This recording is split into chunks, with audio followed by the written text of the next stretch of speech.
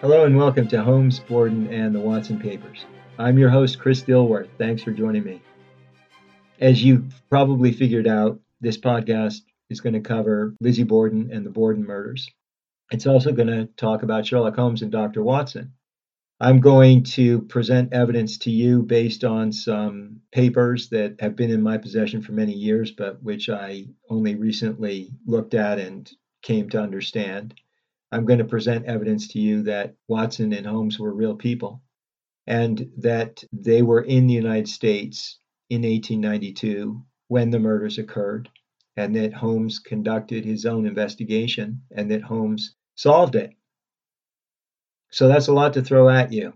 And if you know anything about the Borden murders, you're going to be interested in this and you're going to want to listen, because the Borden murders are probably the most famous unsolved murders in American history. They were brutal, horrific crimes. Mr. and Mrs. Borden were in their 60s. Mr. Borden was rich. He had made his own fortune. They lived in a house in Fall River, Massachusetts. It was a middle-class neighborhood. They were surrounded by houses, and they lived right on a busy commercial street with a lot of traffic. The murders took place on a Thursday morning in early August 1892. They occurred about 90 minutes apart. Mrs. Borden was killed first. The police quickly focused their investigation on Lizzie, who was Mr. Borden's 32-year-old daughter from a prior marriage, from his first marriage. He and Mrs. Borden, the Mrs. Borden who died in this attack, had no children of their own. There was another daughter, Emma, who was 9 years older than Lizzie, but she was on vacation with some friends and was never a suspect in this case. So Lizzie was charged, and she had to wait about 10 months in jail for the trial. And then in June of 1893, there was a 15-day trial, and Lizzie was acquitted. The police never charged anybody else. Nobody else was ever convicted. Nobody pled guilty. Nobody confessed. And as I said, this crime is to this day considered unsolved. There have been a lot of books written about the Borden murders. I would say at least 15. There may be 30 or 40. I'm not sure. There's been a lot of coverage, a lot of speculation. A number of theories have been put forth, but there's no consensus. There's no prevailing view as to who committed these crimes or how they were done, except that they were done with a hatchet. Other than that, we don't know. At least you don't know. I do, because I have the records. I have the Watson records. So the first part of this podcast, the first X number of episodes, will be covering the Borden murders. I think in order to understand how Holmes investigated this case, where he started from, and how he processed the information, we need to know what he knew. And that means we need to go through the Borden case and talk about it in the conventional sense, talk about it using the information that has been out there in the public domain for the last 130 years. And when we're done with that, and we're done with the forensic psychiatrist, then we'll get to the material on Sherlock Holmes and John Watson. Now, let me just talk about Watson and Holmes. I always thought they were fictional characters. Everybody thinks that. I think early on, actually, the first few years that Arthur Conan Doyle was supposedly writing these stories, he would get letters from members of the public who would say, "Can you pass this along to Sherlock Holmes? I need this mystery solved," or "I need some help with some event that happened and I can't figure it out. Can you get Sherlock Holmes to contact me?" And I think Arthur Conan Doyle was amused by that. And he always led the public to believe that Holmes and Watson were creations of his. They were fictional characters. They never lived.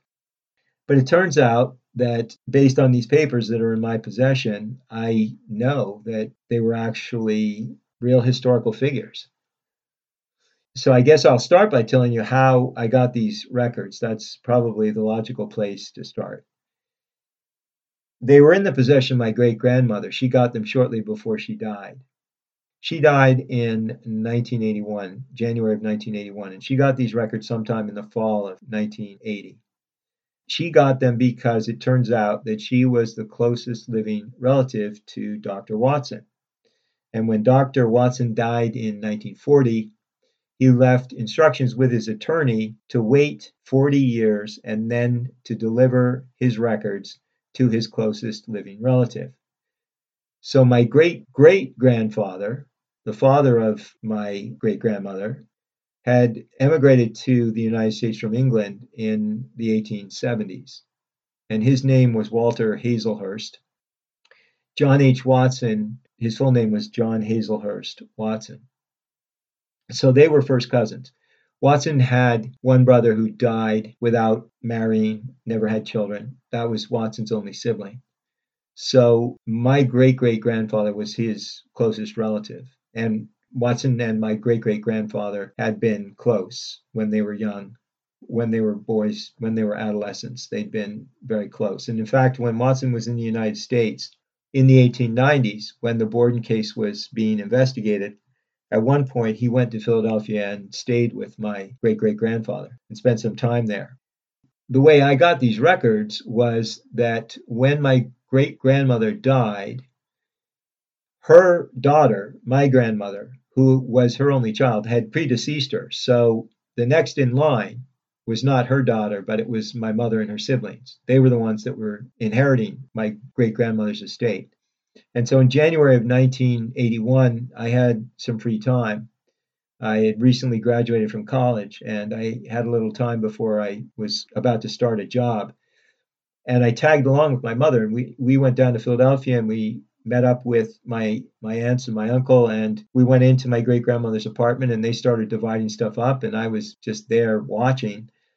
And there were a few items they didn't want. And one of the things they didn't want was this tin box that had a bunch of papers in it. The box had the initials JHW painted on the side, stenciled on the side, and it was kind of battered. The box was sort of battered. It was big enough to hold about 300 or 400 pages of handwritten notes. What I didn't notice at the time, and I'm embarrassed to say I didn't notice until 40 years later, was that included in the notes was a fairly big manila envelope, sort of buried in the middle of these notes, that contained a number of letters back and forth between someone identified as John Hazelhurst on the one hand and his attorney, John Hector McFarland, on the other. Now, I didn't go through these records until 2020, and that was only because of COVID and because we were shut down, locked down, and I had nothing better to do, and I was going crazy. So I dug them out, and they had always looked kind of intimidating to me. I couldn't make heads or tails of them. I glanced at them briefly every so often. Once in a great while, I would look at them. It's amazing I even had them. I mean, I moved so many times over the course of 40 years. From the time I got them at the age of 22 or 23, 22, I guess, until 40 years later, I had moved a dozen times, 12, 15 times. There were plenty of personal items I had left behind or lost or forgotten. Somehow I brought these papers. I lost that tin box. That's gone. I don't know where it is. But I kept these papers. So anyway, I go through them in 2020 and I find these letters from the attorney. And his name's John Hector McFarland. And I thought about that name. I knew I'd seen it before. And eventually I remembered because I had read all the Sherlock Holmes stories and I liked them a lot. I remembered he was a character from a Sherlock Holmes story. And I found him. I found the story. It was The Adventure of the Norwood Builder. So I'm asking myself, I'm looking at these letters from a real attorney on real letterhead in envelopes that are postmarked between 1910 and 1940. And they're signed by someone named John Hector McFarland, and he's a lawyer. And I'm asking myself, well, what's going on here? Because apparently he's a real person. And why is he portrayed as a fictional character in a story? And I thought maybe Arthur Conan Doyle had known this lawyer and just got his permission to use his name in a story. No other explanation made sense. But it really got me interested. And I noticed that the letters that the lawyer sent were addressed to John Hazelhurst. And my great grandmother's maiden name was Hazelhurst. So I knew that this guy must be a relative. At the time, I didn't know that this was actually John Hazelhurst Watson. But I did notice that the letters that went back to the lawyer that were included in this tin box. So it wasn't just the letters from the lawyer to John Hazelhurst, aka John H. Watson. It was the letters that Watson was writing back to him. And I noticed that in those letters, he never signed his name, but he always put the initials JHW. So if his name was John Hazelhurst, there'd be no reason for him to put a W at the end. It would be JH, or he just signed his name. So that was curious. And then when I looked at the letters and started to look at the whole package, and I went through these notes, and the notes were disorganized, they were out of order.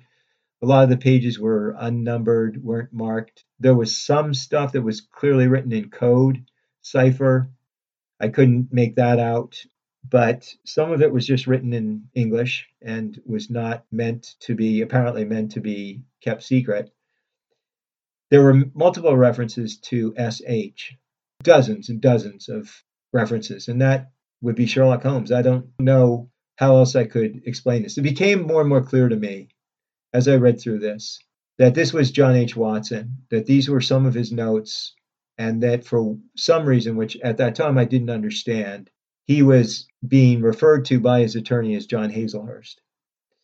It took me a while to figure all this out, but eventually what I came to realize is that Holmes and Watson were real people, and that the memoirs were based on notes that Watson had turned over to Doyle. That Doyle was the author, Doyle was the professional writer, and that Doyle was in a partnership of sorts with Holmes and Watson. And that part of the deal was that Doyle would pretend that they were fictional characters, and that it was for some reason in Holmes and Watson's interest to be portrayed as fictional characters and not to be recognized as real people. So all of this I began to piece together, and I'll explain as we go along, and as we get further into this podcast, I'll explain why all this happened and what all this meant. Towards the end of the correspondence, they start talking about something that they are worried about, clearly, that Watson's worried about, and he refers to it as the Fall River tragedy. Now, I know enough about the Borden case to know that that was what the press called it at the time. The Borden murders were referred to as the Fall River tragedy, and I think there was a book, at least one book written with that title. And also I saw the initials LAB in some of these letters. I knew from reading up on the Borden case that those were Lizzie Borden's initials. It became clear to me from reading these records, especially the later ones, that Watson was talking to his attorney about something that he and Holmes had done in the United States pertaining to the Borden murders, pertaining to the investigation, and that Watson was concerned about some kind of ramifications, criminal prosecution maybe, for something he and Holmes had done, or some kind of civil liability, or some major hit to their reputation, some major embarrassment they wanted to avoid. And it was clear that Watson had filled McFarlane in on this, probably in person, and that they were talking about this in a roundabout, oblique way in the correspondence. But clearly, if you looked at all the letters together and you looked at the notes and everything, this was the context. I also saw in the records, in the correspondence, that one of Watson's final instructions to McFarlane was that he take all of the surviving records. And apparently a lot of the records have been destroyed already. Apparently Watson had a trunk full of notes and records about other cases that were never published, and those were kept in a bank called Cox and Company in London, and that bank was destroyed in a raid by the Luftwaffe in the Blitz. So most of Watson's records were destroyed, but the ones that got to me via my great-grandmother apparently had been in the possession of John Hector McFarlane, that Watson had entrusted him to hang on to these and had told him to have these records sent to his closest personal relative, but not until 40 years after Watson had died. And so I know that these records were sent to my great-grandmother in the fall of 1980 because there was an envelope postmarked from Great Britain, some kind of cover letter that came with these materials. And that was dated in the late fall of 1980. So that would have meant that Watson died in the late fall of 1940. And according to the letter that went to my great-grandmother, it appears that Watson had died at the age of 88 in a nursing home, and that he was childless and had not been survived by any of his wives. I guess he'd been married a couple of times. And unfortunately, all I got was a part of the letter. I guess my great grandmother at the age of 95 was not particularly organized. And so it was a 2 or 3 page letter, and I only got one of the pages. So that was all the information I got. The rest of it was lost, thrown out, misplaced, destroyed. I don't know. This is big news. I can't pretend it's not. I can't sit here and do this podcast and say, oh, this is, humdrum. This is big news. Sherlock Holmes is a huge cultural figure. He's arguably the best known literary figure in the English language. There have been not just the Sherlock Holmes books, but all the knockoffs, all the books that have been purportedly written by John H. Watson that were discovered. And there are the movies and the plays and the radio programs and the TV shows up to the current time. We have movies with Robert Downey Jr. and Jude Law, and those were recent. And we've got the Sherlock series with Benedict Cumberbatch and Martin Freeman. He's a huge figure in our culture. And there are many, many people who are Sherlock Holmes fans. And the Borden murders are still being studied, and there are books that have come out in the last few years. The last 10 years, there have been at least 3 or 4 books about the Borden murders that are mainstream books. They aren't books done in the major publishing firms. So you may be wondering why I didn't try to get this out into the public through an expert. Why am I doing this by myself? If I want to be taken seriously, why am I doing it in the context of a podcast? If you think about it, the answer is obvious. I did try. I approached a few museums. I got no response. I approached some professors of English literature, history and literature, British culture from 1850 to the end of World War I. I tried all those different categories, and I got virtually no response. I was just ignored. And to the extent I did get responses, for the most part, it was essentially, we're not taking you seriously. Please don't bother us again. I did actually speak to somebody who was trying to get tenured professorship at a small college. I won't give you his name. I won't tell you what college it was. And he was nice enough to talk to me, but basically what he said was I had to turn over all the original materials, the letters, the notes, and that he couldn't tell me when I would get them back, that he would keep them as long as he felt necessary. He would not promise that he was going to publish them. He said he would have to examine them and run tests on them and do a lot of thinking and probably do some consultations. He would not sign a non-disclosure agreement with me. In other words, he was saying that I had to agree to let him show these around to different people. And he said, I may not end up agreeing with you that these are authentic, and you may wait a long time to get them back. And even if I do consider them authentic, I have control over how and when they get published. That's the deal. You got to understand this is how the academic world works. We don't allow somebody to control our editorial process. That isn't how it works. And I'm sure you can understand that after hearing all that, I was not going to agree. It just wasn't acceptable to me to turn this stuff over and not know what was going to happen to it. So I was really left with 2 choices, I think. One was to do nothing and just sit on it and pass it along to my kids and leave it at that. And the other was to do a podcast, because I'm not a writer. I'm not going to self-publish. I don't know how to write. I wouldn't know what format to use. How would you write a book on this in a way that would be interesting to the public? The podcast seemed to be the only option. And I'm hoping that people listen to this podcast. I'm hoping that people are interested. I'm hoping that people believe me. Unfortunately, I cannot publish these papers for a number of reasons, at least not yet. One of them is that there are a lot of references in these papers, it looks like, to work that Holmes did on behalf of the British government, because he not only had his own practice, but he was also essentially at times a spy or an undercover agent for the British government, both overseas and domestically. In fact, he was involved in investigating the Ripper murders. Some of this stuff probably falls under the Official Secrets Act, the British law that prevents sensitive government information from being published until the government says you can. if they classify something as secret, they can keep it secret, I believe, as long as they want. There's no time limit.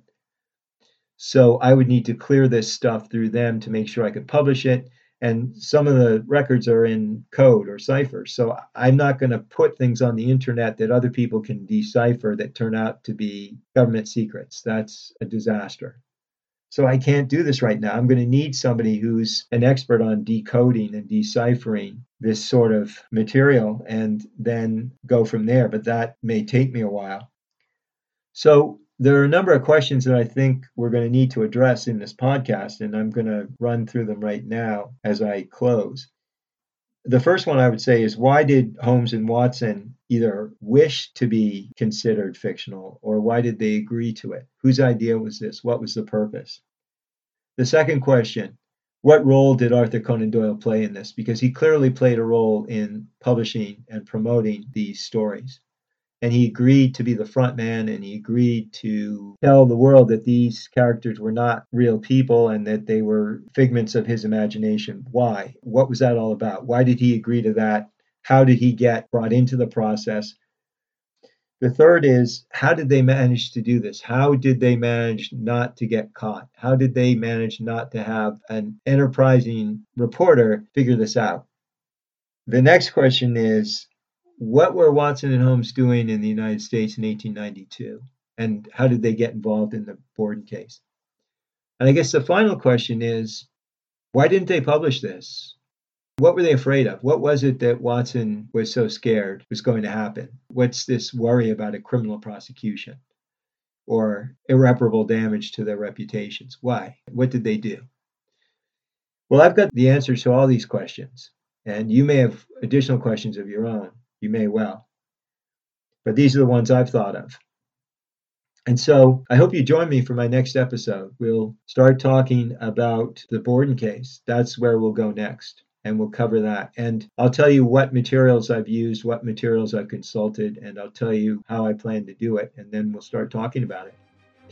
So I hope you enjoyed this episode, and I hope you join me for the next one. And until then, take care.